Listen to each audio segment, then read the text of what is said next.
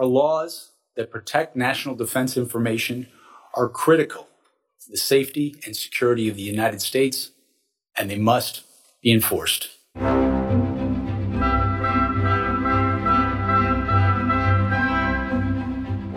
Welcome to Talking Feds, a roundtable that brings together prominent figures from government law and journalism for a dynamic discussion of the most important topics of the day. I'm Harry Littman. We watched it approach like a comet for months, but when the federal indictment of Donald Trump suddenly came down Thursday afternoon, it caught everyone a bit off guard. The indictment, unsealed on Friday, accused Trump of 37 counts of espionage, obstruction, and conspiracy, naming as his co-conspirator his loyal-to-the-last gopher valet, Walt Nauta, who schemed with Trump to hide Trump's large cache of classified documents from the FBI and Trump's own lawyer, Evan Corcoran. In an unsettling plot twist, the case appears to have been assigned to none other than Judge Eileen Cannon, who mangled the law and did cartwheels to help Trump out after the search warrant earlier this year. If so, the DOJ's first hard decision will be whether to move to recuse her. The indictment itself is a well-crafted narrative that not only presents the facts lucidly but wraps them up in overarching themes. Trump comes off as a spoiled 8-year-old clinging to his classified toys and perfectly indifferent to the public interest. Worse, the indictment brings home the grave threat of Trump's cavalier conduct to the national interest and our intelligence personnel around the world, a point Special Counsel Jack Smith emphasized in his brief press conference introducing the charges.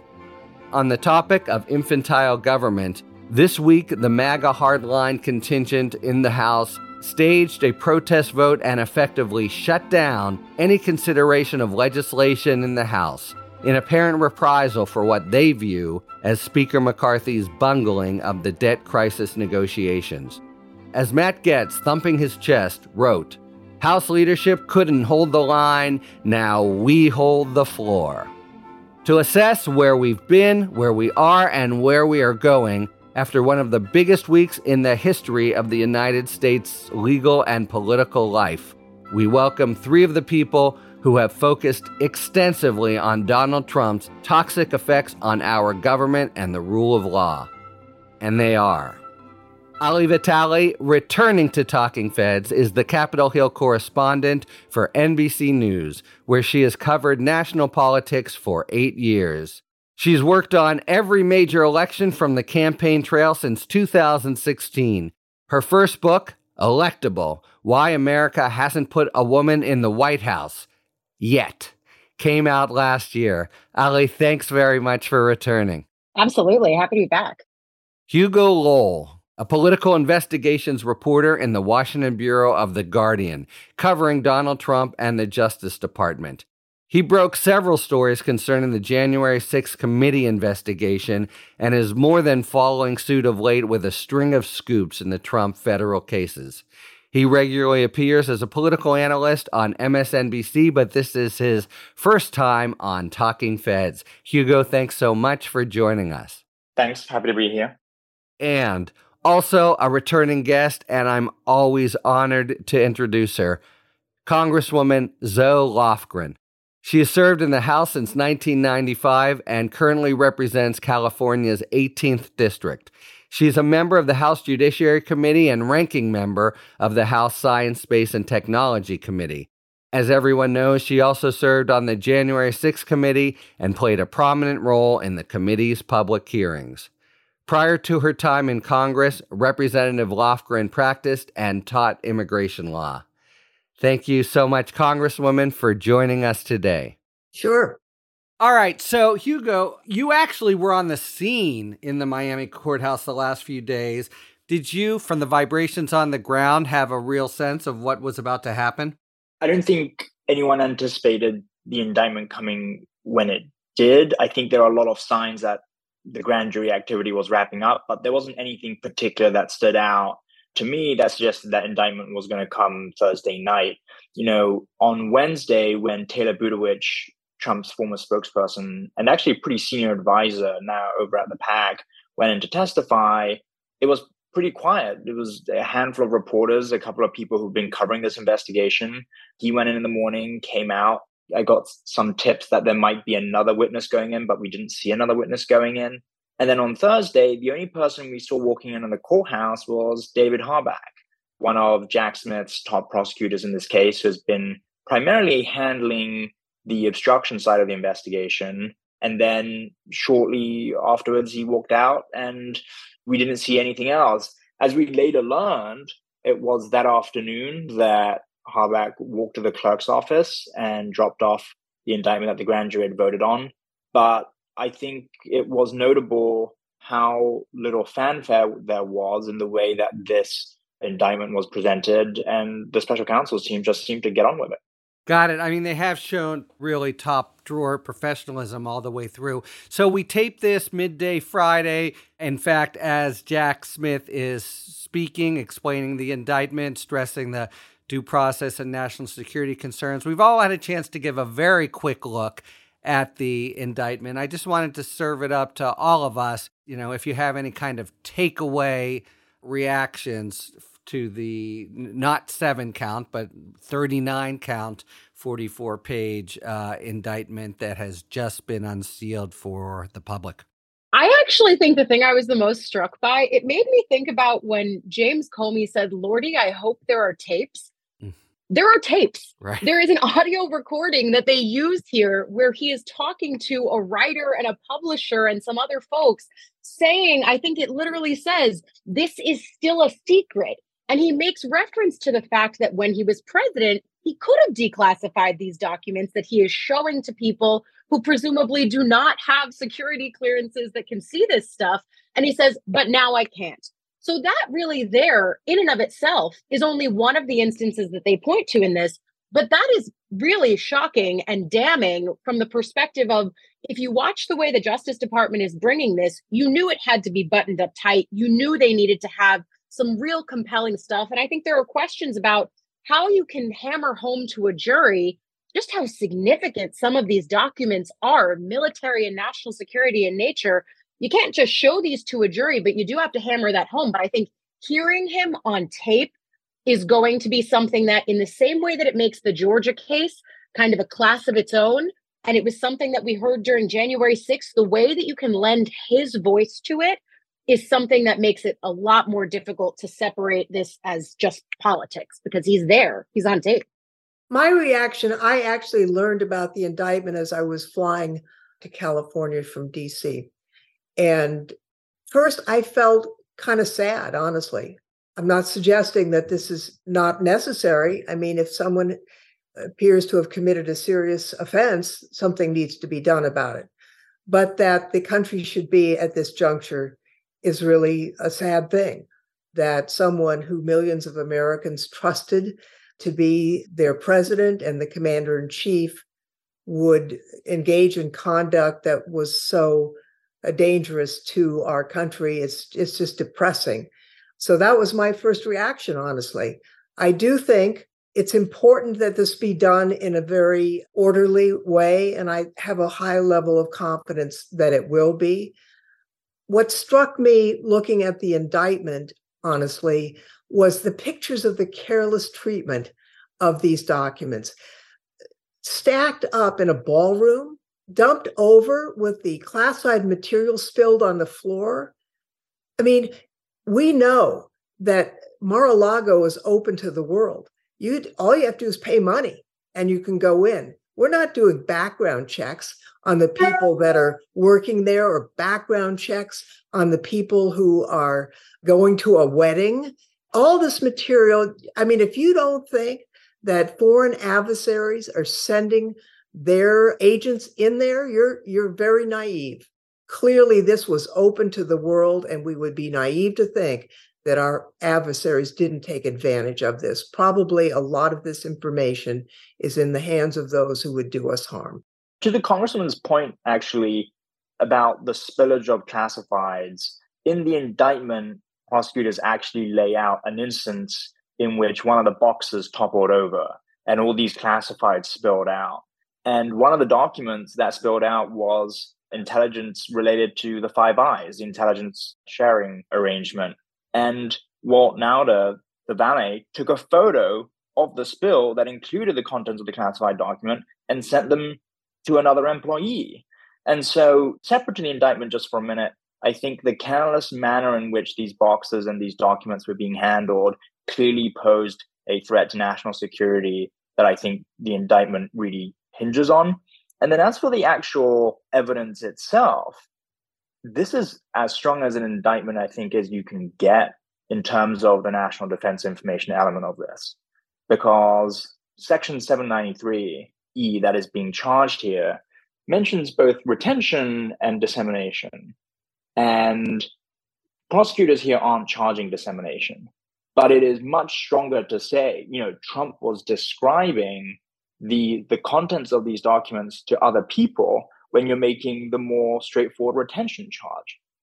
And the fact that they have both the audio recording, to what Ali was saying, and the fact that they have one of Trump's own employees confessing that Trump was showing him national defense information, I think is really significant. Yeah, I read it in the first instance as a prosecutor, so let me just chime in a few points. First, the difference. We had first thought 7 counts. In fact, it's some 39 or whatever. The difference is that they charged just that point, the espionage, as to some several dozen documents. Second, the incredible Trumpian megalomania. There's no new sort of chapters here. The narrative arc is what we thought it would be, but the details. And I was drawn specifically to a paragraph and the things he said just when the subpoena was dropped, which are like Al Capone stuff and worse. I don't want anybody looking through my boxes. I don't want you looking through my boxes, and maybe it would be better if we just told them we don't have anything here. Isn't it better if there are no documents? That's stunning stuff. And I'll just say, finally, as a sort of evidence and prosecutor nerd, that's coming in. There would be some doubt about it generally, but if it comes out of his mouth and Corcoran said that's what he says, then the rules of evidence permit it to come in. Hugo, you followed it very closely. When the indictment was unsealed, were there any surprises for you? I think there wasn't any surprises in terms of the narrative arc. I think it was a very clean indictment, and that stood out. I think there was 2 very clear channels. One was the obstruction, and one was violations of the Espionage Act. And out of all of the documents that prosecutors could have chosen in this investigation, they chose not really documents, but 2 moments that put Trump squarely in the middle of discussing what is clearly material related to the national security of the United States, and used his own words and his own characterizations to hang an Espionage Act charge around his neck. And then with the obstruction, again, the same sort of deal where Evan Corcoran's notes that basically describe what Trump was saying and the kinds of things that he was saying end up as the roadmap for people to follow through and see how Trump at every step of the way took material steps to obstruct the return of documents. And I think the fact that it was so clearly laid out is a big plus for the special counsel. And typically, from indictments that I've seen that have been successful and have been sustained on conviction, the kinds of indictments that work are things that are very straightforward and very easily explained. Yeah, that's going to be a big challenge to keep it simple, but their details are so strong. And I think the 2-star witnesses here are going to be the ones whom Trump thought he could just talk uncensored to, his complete loyal gopher, Walt, and then Corcoran, protected by attorney-client privilege, but of course it was pierced.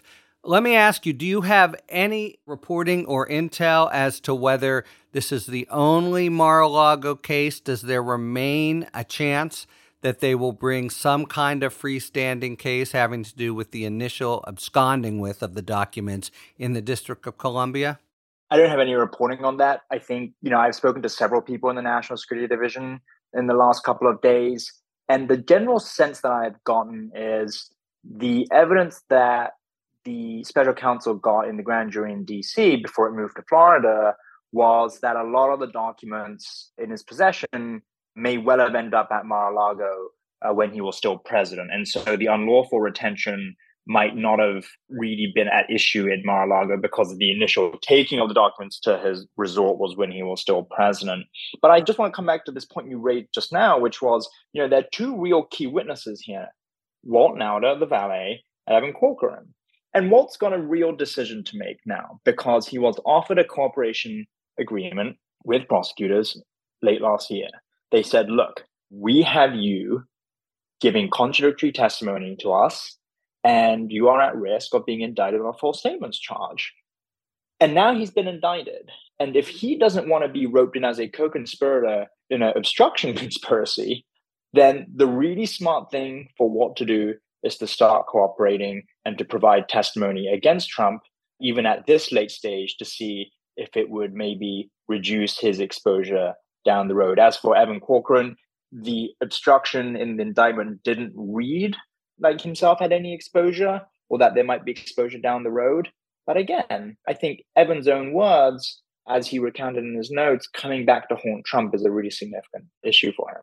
Yeah, they seemed almost to make a point of painting him as an innocent victim. And I totally agree with what you say about Walt. And, this is part of the analogy, the really apt analogy to organized crime. It hurt Sammy the Bull too, but if he's not going to do serious time, he's going to have to sit there and fess up. And he's already done it a little. We already know that he lied. So we were all pretty struck in the last week at the public revelation of the dramatic shift in the center of gravity of the case down to the Southern District of Florida.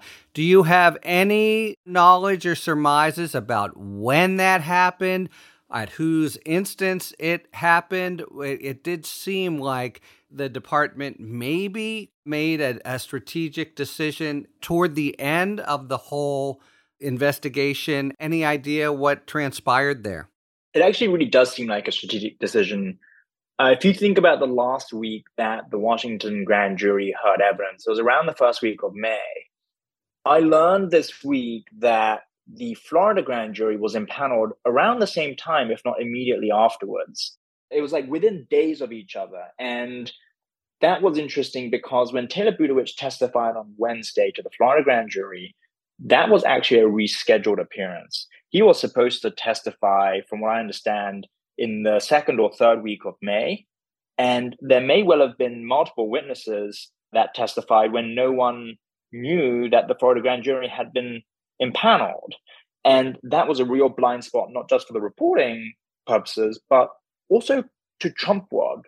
And the fact that no one around Trump knew about the Florida grand jury, and they only learned about it when it became public in news reports, I think underscores how careful they were with the witnesses that went in, first of all, because, if it's a Trump world witness, they will go back to Boris Epshteyn, they will go back to the rest of the Trump legal team and talk about where they had to testify.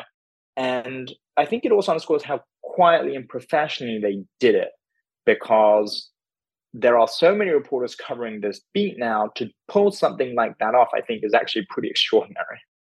So we get the news that the infamous Judge Eileen Cannon may have gotten this case. What the heck is that, and how will it impact public acceptance of the whole proceedings? Well, I will say, I don't want to be too vitriolic, but I think her prior behavior that earned her a rebuke from the most conservative circuit court in the nation does undercut her confidence and just her competency. My understanding is she had never really tried any cases prior to her appointment, and putting ideology aside, she's not capable. And so that's a problem. And we may end up with motions mid-trial if she makes grievous errors. In the end, I've read the indictment. They've outlined the evidence, and a jury is going to decide this, not her. And it is very difficult. Having read the indictment, it's very damning. I think he is in big, big trouble. So the indictment is devastating and adds new details, especially around the time of the response to the subpoena. Nevertheless, the Republican reaction, they just fell into line. Steve Scalise, the number 2 House Republican, said, let's be clear what's happening. Joe Biden is weaponizing his Department of Justice against his own political rival. Now, that's as against an indictment that is really incendiary and kind of stunning. Were you surprised at that kind of knee-jerk and very dogmatic reaction, and can we expect that all the way through, no matter what the evidence reveals? Yes. Yeah. And that's what they're going to continue to do. I think it's interesting.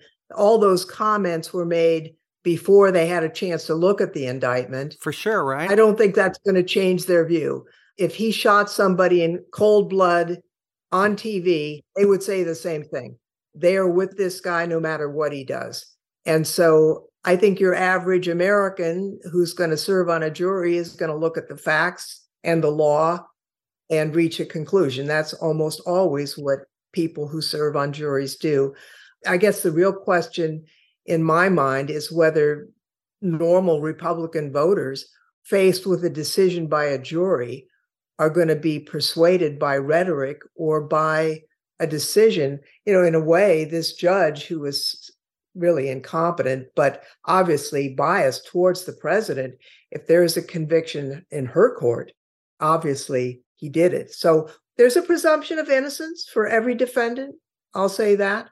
But the indictment is very, very damning. I do think it's been striking to me in watching the Republican response. It does often feel this way around Congress, like the Senate is living on Earth A and the House is living on Earth B for Republicans. So immediately when we saw the indictment come out, you had almost every member of House Republican leadership immediately coming out and calling this Biden's weaponization of the DOJ, saying that it's political, trying to point the finger at Hunter Biden instead, and just equivocating. I will note, not many of them, and we didn't even see this after the indictment was unsealed, but because most of these statements came out before that, but not many of them are engaging on the substance here. No one's saying Trump definitely declassified this stuff or Trump definitely is innocent. They're saying that there's a presumption of innocence because, of course, this is America and there is. But I think that's notable. And it strikes me that it's the same kind of reaction they had after he was found liable for sexual abuse. They weren't saying he didn't do it. They also weren't saying he didn't pay off the porn star. They were saying that it's just political because he's running for office. And I remember a year ago, before he announced his reelection, when we were doing the January 6th hearings, Congresswoman, and I was standing outside that hearing room for the whole summer and fall, there was a widely known conversation that sources within the Republican apparatus were having, which was it made sense for Trump to announce his candidacy early because it made everything that was coming down the pike legally political for him innately. Now, on the Senate side of this building, you're at least watching Republican leadership be silent. I don't know that that's something that you can. Yeah, well, Romney certainly, yes, saying that Trump brought this on himself, but leaders in the party on the Senate side being silent, I don't know that that's us saying there's a badge of courage there, but certainly it's a difference and a contrast to the fact that they're not outright defending him. Yeah, I spoke to several members of Trump's legal team and people in the inner circle right after the indictment came down. And they are very, very focused on getting Congress to do their dirty work for them, right? They are trying to find any way to delay this trial through as close to the election as possible because they know that's where the Department of Justice feels queasy. They don't like running kind of legal action around the time of the election. And so Trump wants to use Congress and his allies on Capitol Hill to effectuate that as much as he can. And some of the things I'm hearing is stuff like, maybe we could subpoena people at the department. Maybe we could subpoena people in the special counsel's office to provide testimony about the investigation before Congress, knowing that that is exactly the sort of thing the department will push back on, knowing that is exactly the sort of thing that the department might even litigate if Republicans on the Hill try to hold them in contempt. I think Trump is very, very effective at using his allies to delay things. We saw that with the special master litigation that he did. I mean, the special master litigation over the documents seized from Mar-a-Lago resulted in a months-long delay. and an injunction against the Justice Department from using the materials in the investigation. And this is the same playbook that he has deployed time and again. And I think we should expect the same in this case as well. Let's talk a little bit about this politically. Does it matter at all then? We saw that after the New York indictment, his standing in the polls has only increases. He's put more distance between him and DeSantis, who, by the way, was one of the people who came out. It had to kill him and say this is a terrible event. But this is much more serious charges. They are from the federal government. The evidence is very strong. They go straight to the national defense. They include a couple instances of literally disseminating classified information, showing it to others. In terms of the broad public reaction, of course, Steve Scalise wrote that talking point in advance. But in terms of broader political standing, which was unmoved by New York DA, is this kind of charge and the source of it more or less the same deal, would you say? I don't know. I mean, I've been working all morning and haven't had a chance to look at any of the news coverage, honestly. Most particularly, how is Fox News covering this? That's how some people get their information, so-called information. And so that will be a key component of what the Republican voters think. And I was mindful that they didn't cover our first January 6th hearing, and their ratings tanked as a consequence. So they did cover our afternoon hearings after that, so as not to conflict with Carlson and Hannity. I do think the people who watched, not everyone, did actually receive some information that was news to them. And that does have an impact on people. Though, at some point, isn't it also on Republican politicians themselves to police the people within their own party? On in what sense? Just like for civics lessonry or on? Yeah, I would say the civics piece of it was embodied by people like Kinzinger and Cheney on the January 6th committee. That's just informing people of the truth. But then there's also the idea of there are actively people running in a primary against this man for president of the United States. After the first indictment, none of their non-responses, which is to say they all flooded to support him, were surprising because the Bragg case was the quote unquote weakest of the things that were being brought against Trump. Now we're at the second indictment, which is still pretty stunning to say, but it's the second indictment of the former president who wants to be president again. And still we're not seeing people within his own party rebuke him on this. The closest that they'll get is saying we have to push past the drama and distraction. That's not how you say we are a nation of law and order. Maybe after the third indictment or the fourth indictment, and I'm saying third because we know we've got DOJ still looking into the January 6th stuff. We've got in Georgia, them looking into the obstruction stuff in 2020. Like there are going to be more indictments. It's still bad to be indicted in this country. It is. Even though politically it's worked for him, it's still bad to be indicted. Not to mention convicted. Here's the problem. They have ex-President Trump, when he was president, he lied to the public and he stirred people up, right? And the Republicans in the House were right with him, lying to people and stirring people up and making sure that they were in a constant state of rage, right? That this was so unfair and it was political and et cetera, et cetera.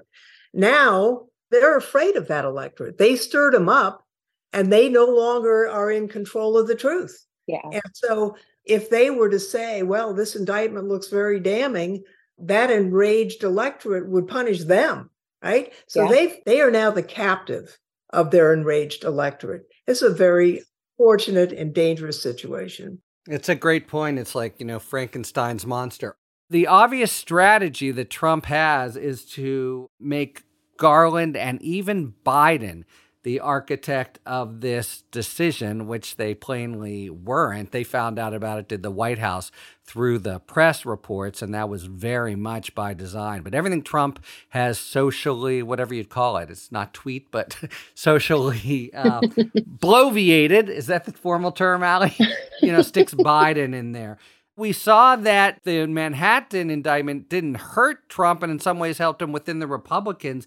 Is there a worry that there's going to be a negative political impact on Biden's reelection campaign from this? Does anyone see that as a tangible concern? I don't know if that will be the case or not. And I can guarantee you that that was not one of the factors that the special prosecutor weighed. That's not his job. His job is Right. to enforce the law. A lot of what Trump does and some of his Republican cohorts in the House is project. When Trump was president, he interfered with the Justice Department and tried to use the Justice Department politically to go after his enemies. And so he apparently assumes everyone does that. That is not the norm. George Bush didn't do that. George W. Bush didn't do that. Clinton didn't do that. No, presidents don't do that other than Nixon. So maybe the American public thinks that's the way it works. Some of us have to do some explaining. Biden didn't indict him. A grand jury indicted him. And they indicted him based on evidence. And then there will be a trial based on evidence and the law. The one thing I hope, and really I think it's critical, that this trial be held promptly. If we put this off for, years, that would really be terribly irresponsible. Obviously, we need to give the defense adequate time to prepare. But if it isn't held, at least by the end of this year, I think that would be unfair to the American public. To me, that's the main concern about Judge Cannon. And we'll have an immediate instance because 2 lawyers quit, though he says he fired them today. So I predict the first thing you're going to hear is, oh, Judge, the new person who's coming in needs, months to get up to speed. If we're talking about the political implications of that, a speedy trial, and we know that nothing is speedy when it comes to the legal system, right. We're probably going to have the Iowa caucuses at some point in January, earlier than we typically have them. That means that you're going to have people who have voted in Iowa, in New Hampshire, maybe even in Nevada and South Carolina. Trump could have wrapped up the nomination if this takes too long. You could end up with him as not just a candidate, but the candidate on the Republican side, not the guy who's likely to be the nominee, but the actual nominee by the time he's actually on trial. That's a real reality here. And we don't know what any of this looks like politically, but we certainly don't know what that looks like politically. If he gets convicted, and obviously we can't assume that, what is the sentence? And I asked my staff to take a look at some of the recent cases having to do with similar issues, and they go all the way from General Petraeus, who got 2 years probation and a fine in 2015, up to some who got 9-10 years in prison. So I don't know what would be appropriate, but if you follow other than Petraeus and one other, people who did what has been alleged here, all were sent to prison. Let me speak to that because it's a real problem now. We've thought about this all the way through as if maybe there's some Solomonic result where he doesn't really go to jail, but he's off the cancer is removed from the body politic. But the point you made before, Congresswoman, about Smith having assumed the reins and not Garland and not Biden, the last chance that they really had to work out some kind of low or even non-custodial sentence was last Monday. And now that they're doing it by the book, any other case, I do not see how the DOJ cannot ask for a lot of time. And I do not see how a judge can let him completely go free, even if that seems very jarring. I think the pretrial schedule will be very interesting because typically in these cases, we've seen about 12 to 14 months of pretrial conference. And that is if everything just goes to plan, right? So under a regular pretrial conference, you might expect to go to trial in June 2024. But then we're also thinking about someone like Judge Cannon. And I would expect almost certainly for the special counsel's office to ask her to recuse herself from this case, given her prior rulings with the special master. And if she doesn't recuse herself and they litigate this to the circuit, to the 11th Circuit, then that might add several more months, even if you do a kind of a red line emergency speedy docket here, which could put you right up against the election. Right. Jump, from the frying pan to the fire. They got out of the venue problem, but maybe they now have this. I'd like to broaden the focus and kind of have a closing thought, starting with you, Congresswoman, because of all the work you did at a time when people thought, anyway, the DOJ was being slow.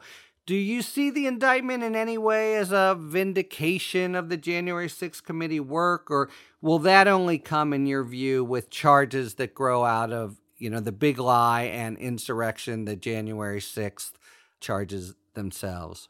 No, I mean, this indictment has nothing whatsoever to do with the January 6th committee and our work. We were entirely focused on the insurrection and the effort to overturn the election and basically to effectuate a coup d'etat. And that, I believe, is still being investigated by the department. It should be.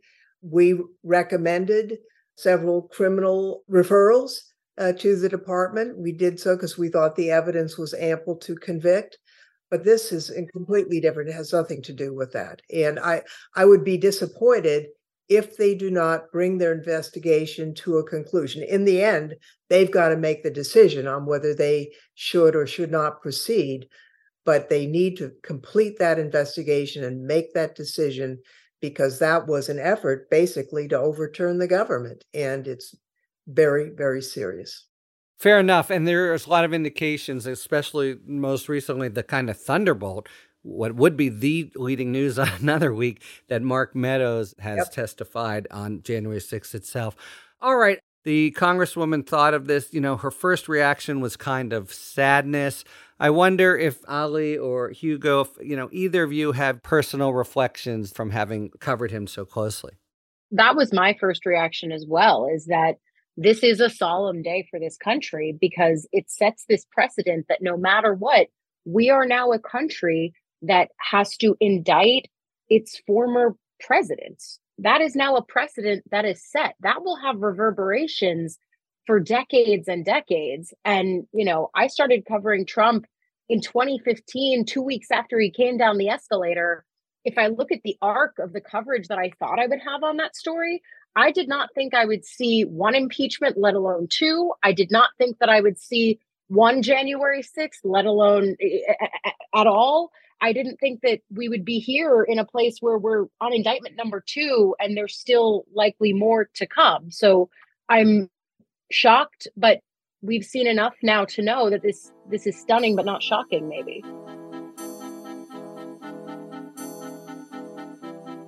It's time now for our sidebar feature, in which we ask a well-known person to explain an important legal concept in the news. The topic today is extradition. Often, someone will be charged with a crime in a state where they are not living at the time. Typically, the home state will transport or extradite the defendant to the charging state. But does a state have the right to refuse to extradite an individual who's been charged with a crime in another state? That topic has arisen in the wake of aggressive anti-abortion legislation seeking to criminalize out-of-state conduct by state residents. To explain extradition and whether it may be refused, I am pleased to introduce Kevin Dorff. Kevin is an actor and comedian best known for his work as a writer and sketch performer on Late Night with Conan O'Brien and The Tonight Show with Conan O'Brien, the former of which he won an Emmy for in 2007. He's also been seen on TV shows 30 Rock, Parks and Recreation, The Office, and Brooklyn Nine-Nine. What a list. Kevin made his big screen debut as Bill O'Reilly in the 2019 film Bombshell. So I give you now Kevin Dorff explaining extradition. When must a state extradite a defendant? In the wake of the Supreme Court's ruling in Dobbs v. Jackson Women's Health Organization, which overruled Roe v. Wade and held there is no constitutional right to abortion, anti-abortion states have introduced an avalanche of bills seeking to criminalize abortions performed in other states where the procedure remains legal. These bills impose civil and criminal penalties on individuals who assist state residents in obtaining an abortion wherever the procedure is performed or the drugs prescribed. Abortion-supportive states are fighting back and passing legislation seeking to protect their citizens from liability for performing and assisting abortions where they are legal. Some of these go so far as to declare that the states will refuse to extradite individuals who are charged with providing or accessing reproductive care in the abortion-supportive states, But can they do that? Does a state have the right to refuse to extradite an individual who has been charged with a crime in another state? To begin, Article 4, Section 2 of the Constitution, known as the Interstate Extradition or Rendition Clause, states that a person charged in any state with treason, felony, or other crime, who shall flee from justice and be found in another state, shall on demand of the executive authority of the state from which he fled, be delivered up, to be removed to the state having jurisdiction of the crime. Moreover, in 1793, the Second Congress passed a statute, now codified as the Extradition Act, that requires the governor of each state to deliver fugitives found in their state, if another state makes a lawful demand that they do so. This procedure was tested in 1861 in Kentucky versus Dennison. In that case, Willis Lago helped an enslaved woman escape Kentucky to the free state of Ohio. Kentucky demanded that Ohio arrest and extradite Mr. Lago for the crime of assisting her escape. The governor of Ohio refused because those acts were not crimes in Ohio. The Supreme Court first concluded that the Constitution and federal law require the extradition of citizens facing valid warrants, even if what they are charged with is not a crime in the refuge state. However, the court also held that the federal government had no power to force states to comply with the extradition clause. It was merely a moral duty on their part. That was the law for over 100 years. States had a moral duty to extradite individuals, but the federal government had no power to compel them to do so. In 1987, the Supreme Court reconsidered Dennison in a case called Puerto Rico versus Branstad. In this case, an Iowa citizen visiting Puerto Rico killed a woman and injured her husband during what appeared to be a road rage incident. After posting bail, the defendant returned to Iowa and fought extradition on the grounds that a white man could not receive a fair trial in Puerto Rico. The governor of Puerto Rico sued in federal court to force Iowa to extradite the defendant. The Supreme Court now reversed Kentucky versus Dennison, finding that the decision reflected a different pre-Civil War relationship between the federal and state governments. Now, the federal government was empowered to force states to extradite fugitives subject to a valid request. So does all this mean that a state could be compelled to turn over its citizens if they assist or perform abortions for citizens of anti-abortion states? Not necessarily. Abortion-supportive states make the argument that the extradition clause applies only to fugitives who shall flee from justice and be found in another state. That language, as interpreted by the Supreme Court, most likely includes only individuals who commit a crime in another state and flee, not those who take legal acts in their own state which constitute crimes in another state. A state may choose to extradite such people, but the Constitution doesn't require that it do so. For Talking Feds, I'm Kevin Dorff. Thank you very much, Kevin Dorff, for explaining extradition and whether and when it might be refused. Kevin's most recent project, White House Plumbers, is now streaming on HBO. And now, a word from our sponsor, the American Civil Liberties Union. Hi, I'm Maribel Hernandez Rivera, a Deputy National Political Director at the ACLU. The promise of America is to serve as a beacon of hope and freedom for people fleeing persecution, violence, war, and human rights violations around the world. Yet, the Biden administration has chosen to replicate harmful and illegal Trump-era policies that ban people from seeking asylum at the southern border, betraying the ideals that represent the best of our country. Biden's asylum ban is causing needless suffering and placing people at grave risk. The ACLU successfully sued the Trump administration when it implemented asylum bans. And now, we're suing the Biden administration over their own ban.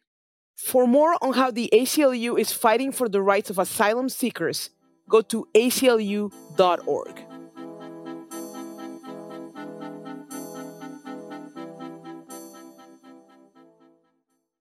All right, it is now time for a spirited debate brought to you by our sponsor, Total Wine and More.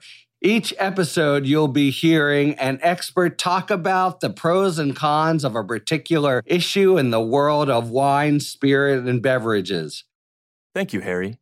Today's spirited debate asks, to decant or not to decant? That is the question. And the short answer is yes. But when should you decant? First off, what is it? Decanting is the process of slowly pouring liquid, in this case wine, from one container to another without disturbing the sediment at the bottom. It is important to separate the wine from the sediment if there is a lot of it, because the sediment can dampen the aromas and flavors in your glass.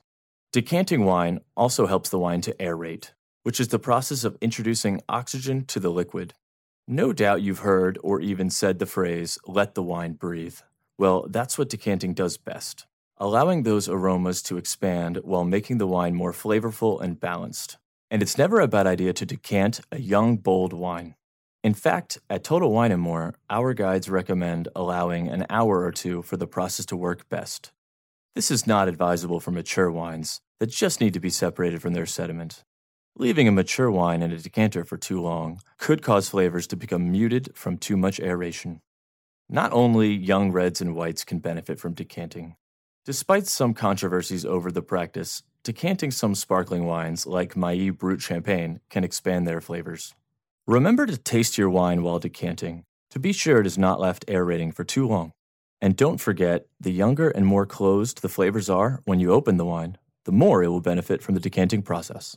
Even a few seconds of aeration or a quick swirl in your glass will do wonders to your favorite wine from Total Wine & More. However, the best rule of thumb is, whenever you can, decant. Taste and enjoy when it feels best to you. It's personal. Cheers. Thanks to our friends at Total Wine & More for today's A Spirited Debate. Let's move to the latest craziness in the House of Representatives. I wanted to start, Ali, with your excellent reporting. You began a small block of conservative bomb throwers is holding the floor of the House of Representatives hostage, forcing GOP leaders to cancel votes for the rest of the week. It was the first time, I think, in over 20 years that a so-called rule of consideration failed to pass. Can you just take us through what's happening and what lies behind this latest sort of hardliner tantrum?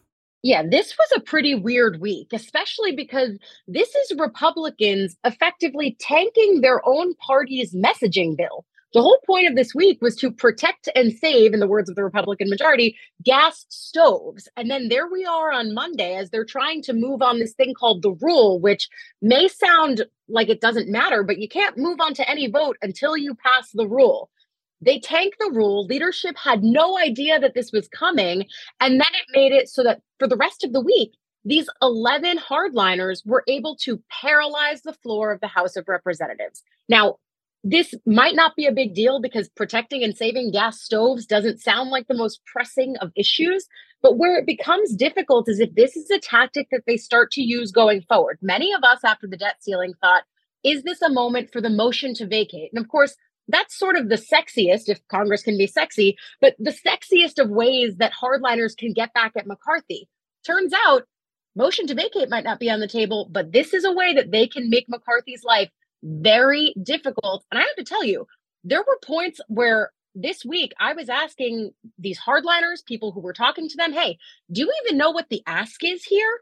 And not many people are sure what the ask is. In fact, I think, and many of my sources on the Republican side have agreed with me, the chaos might just be the point. Yeah, I mean, McCarthy himself said, I don't even know what they want, which seemed to be part of the theme as well in the whole debt crisis situation. Congresswoman, it sounds like they're cutting off both legs to spite McCarthy. How crazy is this? How unusual is it? And how effective can it be? This has never happened while I've served in the House, and I've not been told of another time when this has ever been used. So it may be a first in the nation. I don't really know. I voted and left the floor, but some of my colleagues who were hanging around, they had the sense that it wasn't planned, that a couple of right-wingers were just ticked off and decided to vote no because they were mad. And then some other people said, well, why are you voting no? Because I'm mad. So they voted no also because they were mad. So the rule went down. And I think Mr. Clyde had an issue about a really terrible bill that he wants to put on the floor. And I think Mr. Scalise, the majority leader, thinks they don't have the votes to pass it. So there was a dust up there. But best I can tell, they don't have an ask. Maybe they're developing an ask. I don't know. I mean, what is teed up by the Republicans is a series of bills that don't do anything, but provide a message. There is no risk to gas stoves, but they wanted to say there was. And so they have this bill to protect gas stoves that don't need protection. And they were going to then say, the crazy libs were keeping you from frying your eggs. So that's now taken off the table. I don't know. I mean, we're going back next week. We can have the suspension votes without a rule, but I don't know whether we're going to be able to do anything else. Now, since most of what they have teed up is garbage and won't impact the country positively or negatively other than through right-wing messaging, maybe, it's not so fatal. But there are things coming up that we do have to do. For example, the appropriations bills. And I'll note also, I'm the senior Democrat on the Science Committee, and we're moving a lot of bills that are useful. And so far, all our bills have been passed unanimously. So, there are some bipartisan work that would help the country that we should move. But we'll see. It's complete chaos, really.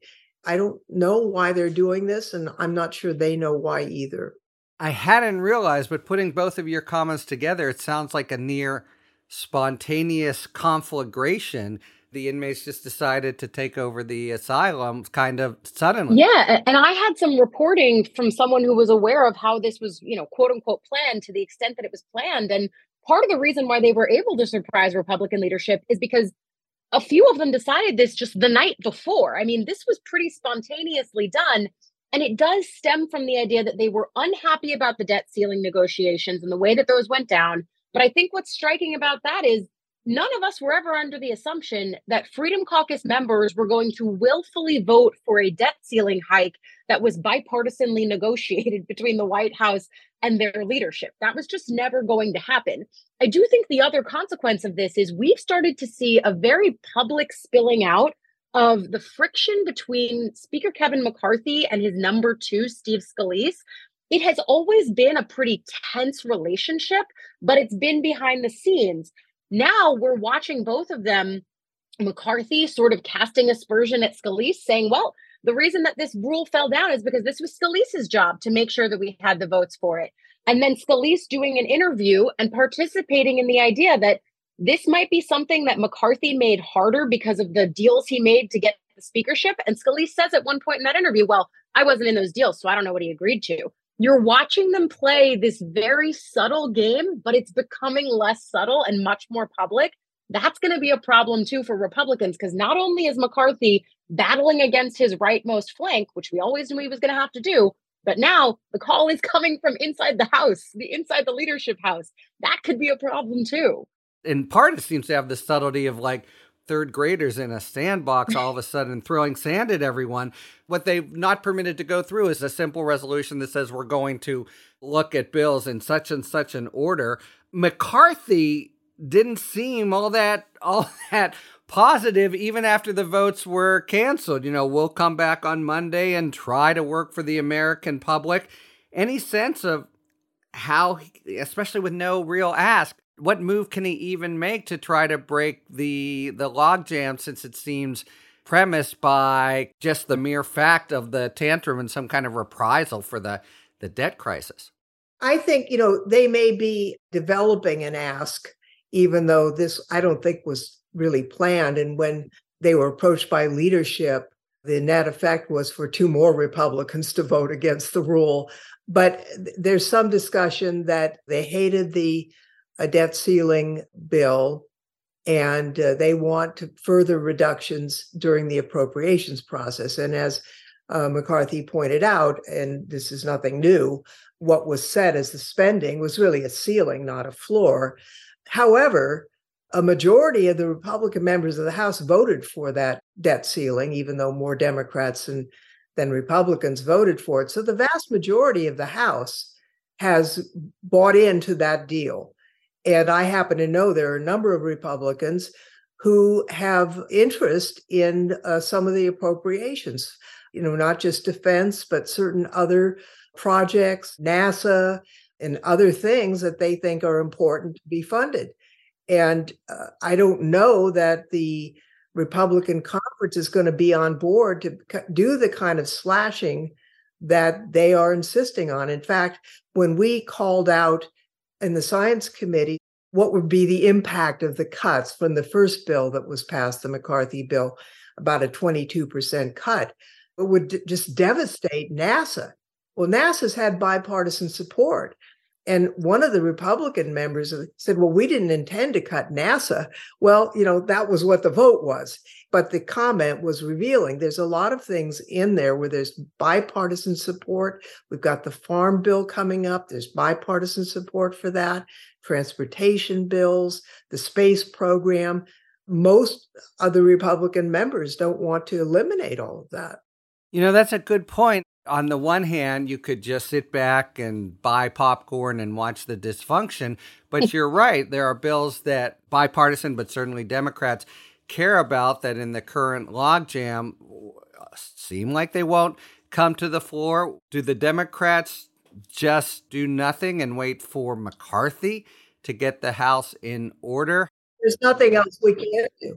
I mean, we are in the minority, and the schedule and the agenda is set by the majority. So we don't have the legal capacity to do anything other than look. If McCarthy wants my advice, I'd be happy to give it to him. But so far, I'm still waiting for that ask. We really don't have the capacity to set the agenda. It's up to them. Here's what I wonder is there's no ask right now, but one of the things I heard could have been an ask was not just Andrew Clyde getting a vote on the bill that he wanted, which, by the way, I understand the whip count is that it wouldn't pass. And that's part of why they didn't bring it to the floor, as the Congresswoman said. But then the next thing I heard could have been an ask was, no, we don't just want it to be a vote. We want it to be the next vote. So we're watching that. But here's where that becomes an instance where maybe the conference gets something that they actually want to vote on so badly. I'm thinking of the push that they have from within the conference to impeach several members of the Biden administration.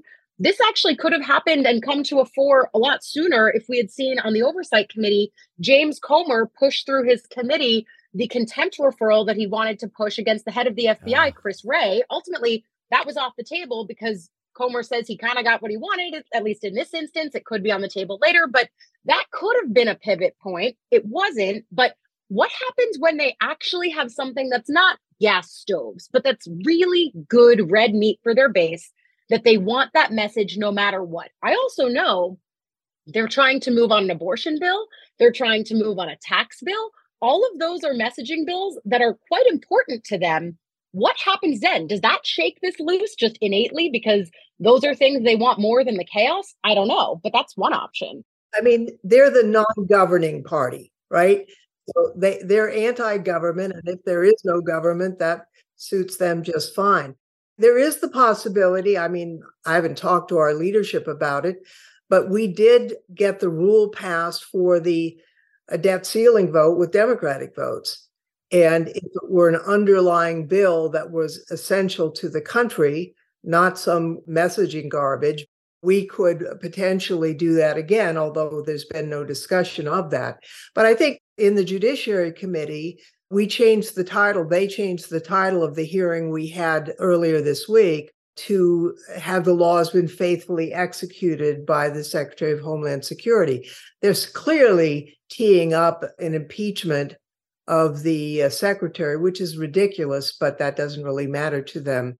So that may be, something that they could get the right wing to do. And certainly some of the members of the Judiciary Committee on the Republican side include some of the no's, Matt Gaetz, Chip Roy, Biggs, and others who are part of the insurgents on the right.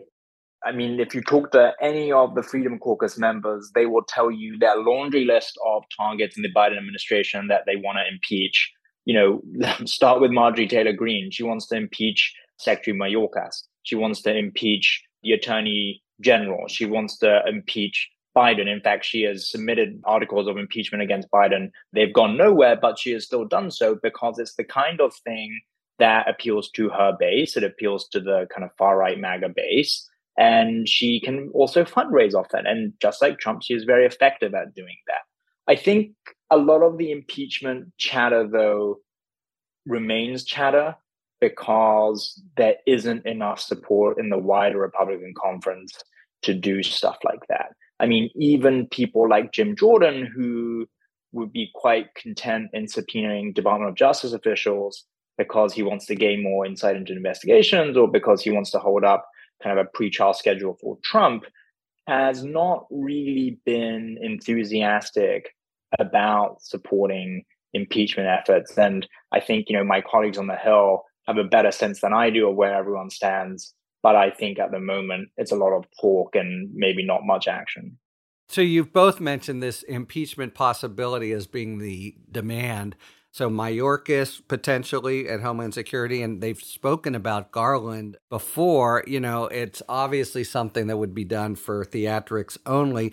Let me bring it back to McCarthy, because he seemed to emerge slightly stronger from the debt crisis. This kind of demonstration makes McCarthy's job less secure. Where is he relative to a month ago? I don't really know, but if they, through these actions, prevent the speaker from taking any action, obviously that does undercut his position. Whether there will be a motion to vacate, I don't know. I mean, Biggs and others, I think Ken Buck said there would be right after the vote. Buck is also a member of the Judiciary Committee. Yeah. So that could happen. And if that's put on the floor, it will probably pass. The way they would go about trying to remove him is through a motion to vacate, yes? And if it passes, then the speakership is empty. And then you go through the process of, choosing a new speaker. We might have another 15 vote-a-rama for McCarthy at the beginning. The endless loop could once again occur. So we'll see. Because you can't replace him with nobody, right? Which is sort of the reason that I feel like he's in a better position right now. If there's no speaker, various things can't happen. Now, we could still have committee work, which we couldn't in January because the speaker is the beginning of doing everything. But having appointed members to committees and the like, we could do committee work, hearings, and pass out bills and the like. It's just that we would not be able to bring anything forward. The fact that they're not doing anything anyhow does make this more palatable, but ultimately, we do need to do some things to keep the government open and the democracy working. So there's that long-term threat.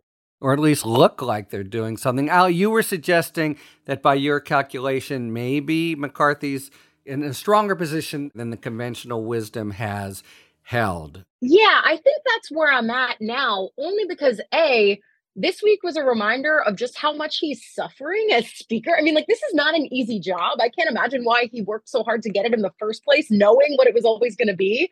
But now watching the way that his own conference is treating him and actively celebrating the fact that they've hamstrung him in a pretty embarrassing fashion on the floor, completely making it impossible to do any work this week, it kind of makes it hard for me to see anyone else raising their hand saying, yeah, I definitely want that job. But putting even that aside, I think there was a recognition that I heard from both Republican sources, those who don't like McCarthy and those who do, but I also heard this from Democratic sources here on the Hill who did not anticipate the gamesmanship that he brought in being able to pass that first debt ceiling bill through his conference.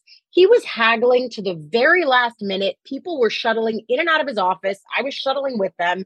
And we were reporting this on NBC at the time as, why would McCarthy do this? Because he'll never be able to pass what will ultimately be passable through the same version of his conference. But this really did mean that the White House had to come to the table and abandon the position of, we're a clean debt ceiling no matter what. And I do think that McCarthy felt he was underestimated. But frankly, I think that I heard from Democrats who said, yeah, he was. And it worked to the White House's detriment. Let me add a different issue in this calculation. Biden ate his lunch on the debt ceiling. They were upset about people on food stamps. And after this, there'll be more people on food stamps than there were before. They were concerned about TANF. TANF has actually been strengthened in California and across the United States. The spending that is authorized is probably what we would have gotten in the regular appropriations process anyhow, maybe more. So the right wing that's screaming that it wasn't what they wanted, I understand, because it really is everything that Biden could have hoped for, he got. I think you're right. Lemons out of lemonade. Right. I mean, and maybe he just completely out-negotiated him. Though, again, McCarthy hasn't seemed to be the most principled of speakers. And I don't think it was till near the end when they were screaming up and down that people realized, they really don't have a move to make now as long as he gets enough Democrats and centrist votes. So it's funny. I think it's always been a question, given the circumstances under which he took the job. Is his idea to go 6 months and become a well-paid lobbyist? It's not clear.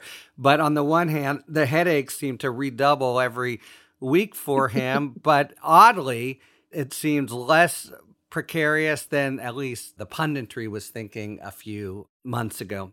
Because any member of the Congress can make a motion to vacate, I could do that. Mm-hmm. One can do that. Is that news? I'm not planning to. But anyone who does that, he's in trouble, because I don't think Matt Gaetz and all these people that are flipping out are going to vote for him again. And Matt didn't to begin with, but certainly Ken Buck and others. I mean, once that motion is made, I think he's got big trouble. I will say I've heard, and I wonder if you've heard this too, Congresswoman, from friends of yours within your own party, but I've spoken to people who say that if the motion to vacate is put forward, they've already had some conversations that it's better not to throw this entire institution into flux, and that if this comes from the ultra-right, further into flux, yes, there could be some moderate Democrats who step in and say, all right, we'll help McCarthy on this one because A, again, I don't know who the alternative is, and B, it's better to have mild chaos as opposed to outright chaos. Well, I've not heard that, but I will say we hope to take the House. And, if Democrats vote for McCarthy to be Speaker, they might as well retire now because they will not be reelected. And by the way, this is a field, but we didn't cover this week the Supreme Court's voting rights decision. But it's possible that it gives the Dems a net 4 to 7 seats in the razor-tight margins that are in the House could be pivotal. We only have a minute for our final feature of Talking 5. Maybe you'll think this a little too jocular for the solemn occasion, but here's our question, and each of us has to answer in 5 words or fewer. What will Trump do Tuesday night after he appears to mark the indictment at Mar-a-Lago? What will be happening in Mar-a-Lago? 5 words or fewer. Anyone? Send emails to raise money. And that's a perfect 5. Ali? Truth Social. That's it. I don't know what's happening in Mar-a-Lago, but my 5 words would be end of the road. I'll say guests get free classified document. We are out of time. Thank you very much to Hugo, Ali, and Congresswoman Lofgren. And thank you very much, listeners, for tuning in to Talking Feds. If you like what you've heard, please tell a friend to subscribe to us on Apple Podcasts or wherever they get their podcasts. And please take a moment to rate and review this podcast. You can also now subscribe to us on YouTube, where we post daily video content breaking down legal developments in the news. You can follow us on Twitter @TalkingFedsPod, and you can look to see our latest offerings on Patreon, where we post bonus discussions with national experts about special topics exclusively for supporters. This week, we posted a long conversation with Pittsburgh courts reporter Paula Ward about the ongoing death penalty trial against Tree of Life synagogue shooter Robert Bowers. Talking Feds is a completely independent production, so if you like the work we do and the spirit moves you to support the show, joining our Patreon is the best way to do it. Submit your questions to questions@talkingfeds.com, whether it's for Talking 5 or general questions about the inner workings of the legal system for our sidebar segments. Thanks for tuning in, and don't worry, as long as you need answers, the Feds will keep talking. Talking Feds is produced by Olivia Henriksen, sound engineering by Matt McArdle. Rosie Dawn Griffin and David Lieberman are our contributing writers. Production assistance by Rhea Cohen-Gilbert, Emma Maynard, and Kalena Tano. Thank you to Kevin Dorff for explaining extradition. Our gratitude, as always, to the amazing Philip Glass, who graciously lets us use his music. Talking Feds is a production of Delito LLC. I'm Harry Littman. Talk to you later.